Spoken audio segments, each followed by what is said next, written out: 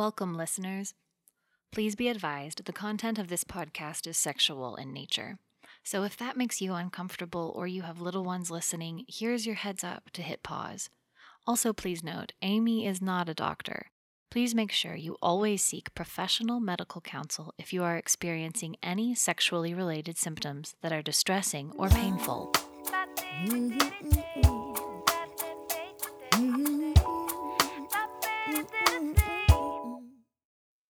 I'm Amy Nasseri, and welcome back to the Orgasm Lab and to part 2 of my orgasm journey.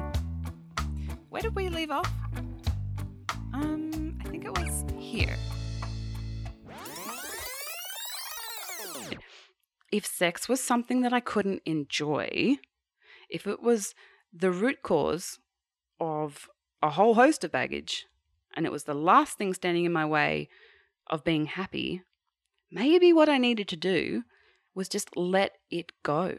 In my head, I was becoming more and more committed to this idea of never having sex again. I was getting everything I needed. I was actually perfectly happy without it. So let's just not have sex anymore. On a sunny day, actually, yes, I do remember that, I asked my husband of 11 years if we could stop having sex. And what did he say? The married phase, pre-orgasm, you came to the decision of not wanting to have sex anymore. Back then, you made that, you wanted to make that, you made that decision for you, and then we talked about it, and so we had that decision. Yeah. Basically. That sounded a lot like you made the decision. Well, it's true, I did. But And, nevertheless, what can you say at that point? I'm wondering whether... No, woman! Exactly. It was never really a part of our life, frankly. No, it wasn't. That you were actually fully aware that I wasn't 100% present, and you were thinking... Well, yes. It was pretty obvious.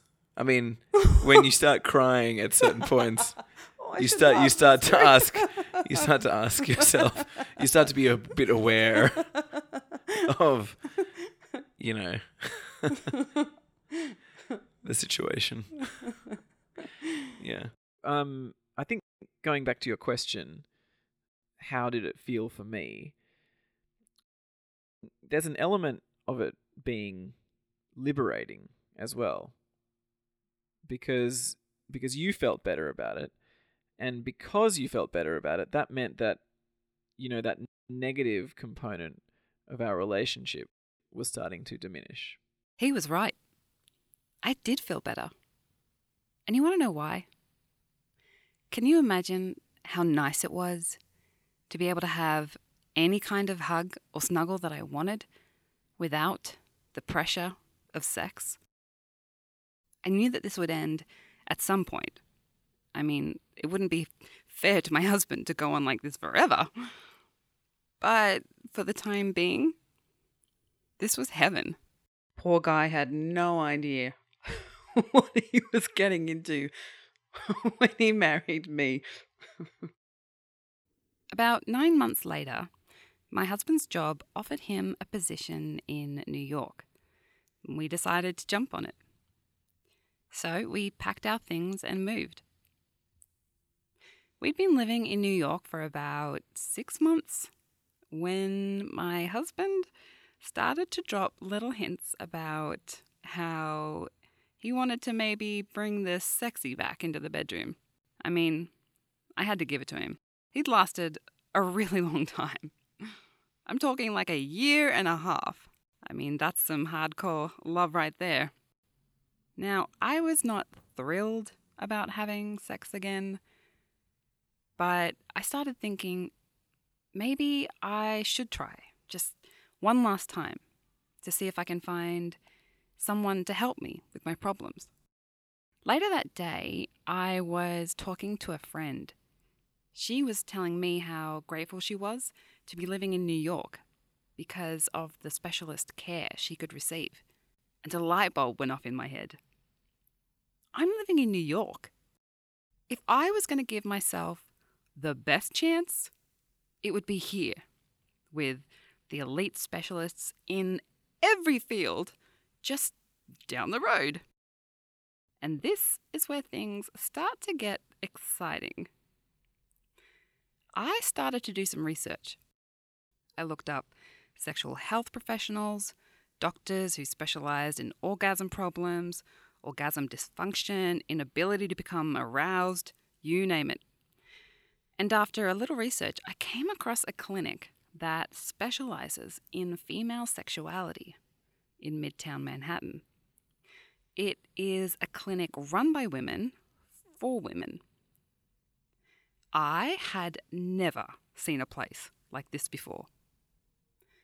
The homepage description said, and I will never forget this, the only thing harder than discussing your sexual health issues is living with them. Yes! Yes! They claim to treat low sex drive, painful sex, hormonal imbalances, vaginismus, and much more. The clinic is called Maze Women's Sexual Health Clinic. Don't worry, I will keep all of these kind of details and tidbits in the podcast description. I made an appointment. There was a lovely receptionist there, and she told me to sit down for a little bit because I needed to fill out a questionnaire. It was a fairly decent-sized questionnaire too, actually. I was like, this is going to take me a little bit. And then I started to read the questions that they were asking me, and I was stunned. Let me say that again. I was stunned because I was reading questions that had never been asked of me before. Let me share some of the questions that I was being asked, and I want you to ask yourself, have you ever been asked this by a doctor? Okay, here's one. Over the past 4 weeks, how would you rate your level of sexual desire or interest? Very high, moderate, low, very low, or none at all? And I'm like, none at all. They go on to say that sexual arousal is a feeling that includes both physical and mental aspects of sexual excitement. It may include feelings of warmth or tingling in the genitals, lubrication, wetness, or muscle contractions. Therefore, over the past 4 weeks, how often did you feel sexually aroused or turned on during sexual activity or intercourse? Almost always, most of the time, sometimes half the time, a few times less than half of the time, almost never or never. Of course, I'm circling never. Over the past 4 weeks, how would you rate your level of sexual arousal during sexual activity or intercourse? My response? None at all. Over the past 4 weeks, how confident were you about becoming sexually aroused during sexual activity or intercourse? I circled not confident. How often did you become lubricated or wet during sexual activity or intercourse? I circled almost never/never. Over the past 4 weeks, when you had sexual stimulation or intercourse, how often did you reach orgasm or climax? Aha! This one's easy. Never. When you had sexual stimulation or intercourse, how difficult was it for you to reach orgasm? This time they gave the option of impossible. And I was like, yep, that's the one. Over the past 4 weeks, how satisfied were you with your ability to reach orgasm? Thank you. Yes, I'll take A, B, C, D, E, F. Yes, I'll take F. That one. Extremely dissatisfied. And there were still more questions. How often did you experience discomfort or pain during vaginal penetration? How often did you experience discomfort or pain following vaginal penetration?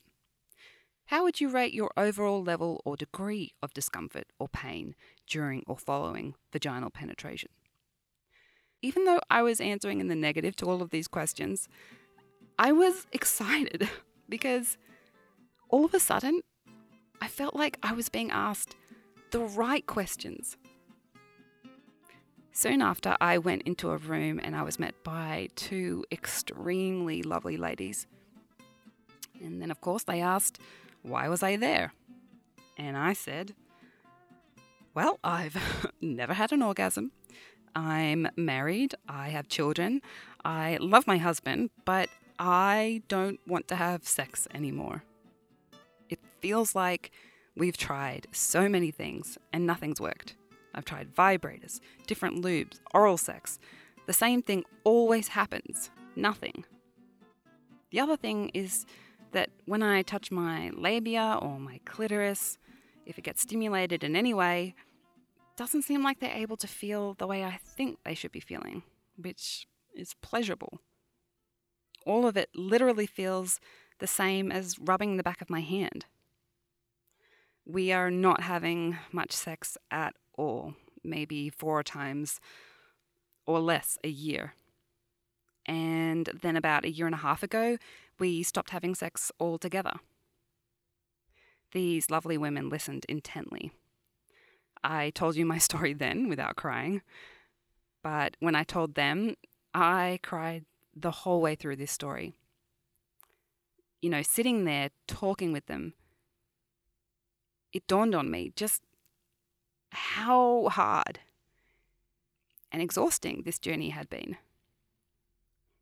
When I finished, they told me a little bit about their approach at the clinic, and they explained that they were led by a doctor who emphasized the need to keep up to date with the latest science and research on female sexual issues.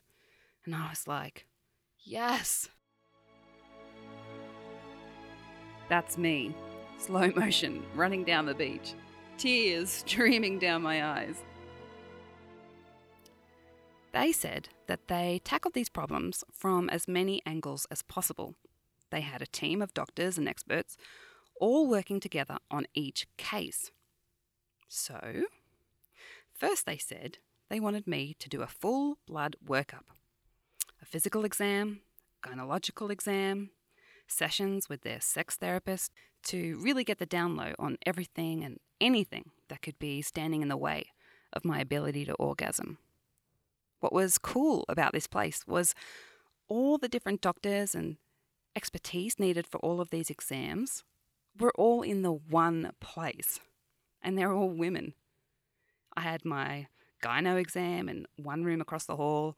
I had my blood taken in another. I had sex therapy down the hall. And each woman that I met with reiterated what had been said in my initial consult, that they were there to figure out why I wasn't able to feel aroused or orgasm, and to help fix that to the best of their ability, no matter how long it took. It was amazing having my concerns being taken so seriously. None of the things that I brought up were dismissed or thought of as being silly. Friends, this is how it should be. I left feeling like I had my own personal orgasm cheer squad. I was asked to come back 2 weeks later, once they had collated all of my results. So 2 weeks later, I returned, and it was going to go one of 2 ways that day, and I was steeling myself for the news that nothing would change. I entered the consult room, and my orgasm angels were waiting for me. That's how I like to think of them now. Charlie's Angels, but way better. And they said that my results suggested that I was in good shape. My gyno exam came back completely normal. I had scar tissue left over from the birth of my son, but they didn't think that this had anything to do with my orgasm issue. My regular blood results came back normal. My sex therapy session indicated that there didn't seem to be any massive mental hurdles to get over, which can definitely be the case for a lot of women who have dealt with things like sexual abuse issues, for instance. Okay, great. I'm bloody perfect. Here we go. Whew. But then, and this really happened, they looked at each other and smiled. And then they said, "We've left the best results for last." And I was like, what?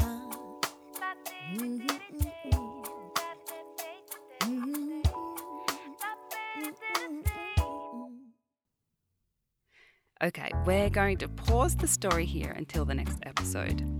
Why? Because there is a lot of information about to come your way. So I decided to break it up into smaller chunks so that you guys can take it in smaller doses without being overwhelmed.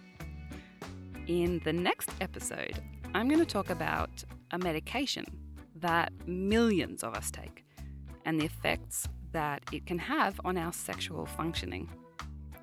In the episode following that, you're going to hear how the latest science and research led these experts to find a deficiency that I have that plays a critical role in the ability to feel aroused and orgasm.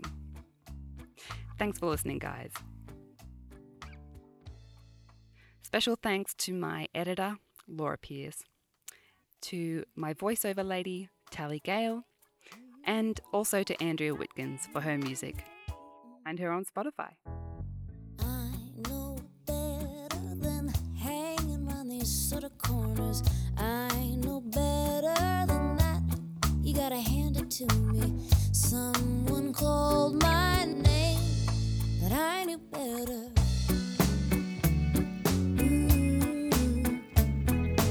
I know better than worldly conversations, breeding fantasies. You know the ones I mean, they bring you to your knees. Well, I know better.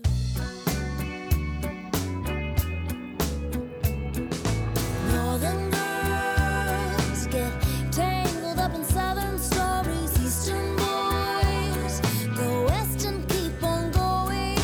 Take a chance, take the darkest alley you can find. There's always something better.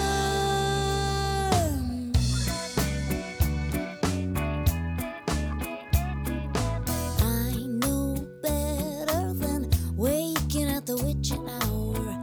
I know better than that. Just close your eyes and someone calls your name. Well, I know better.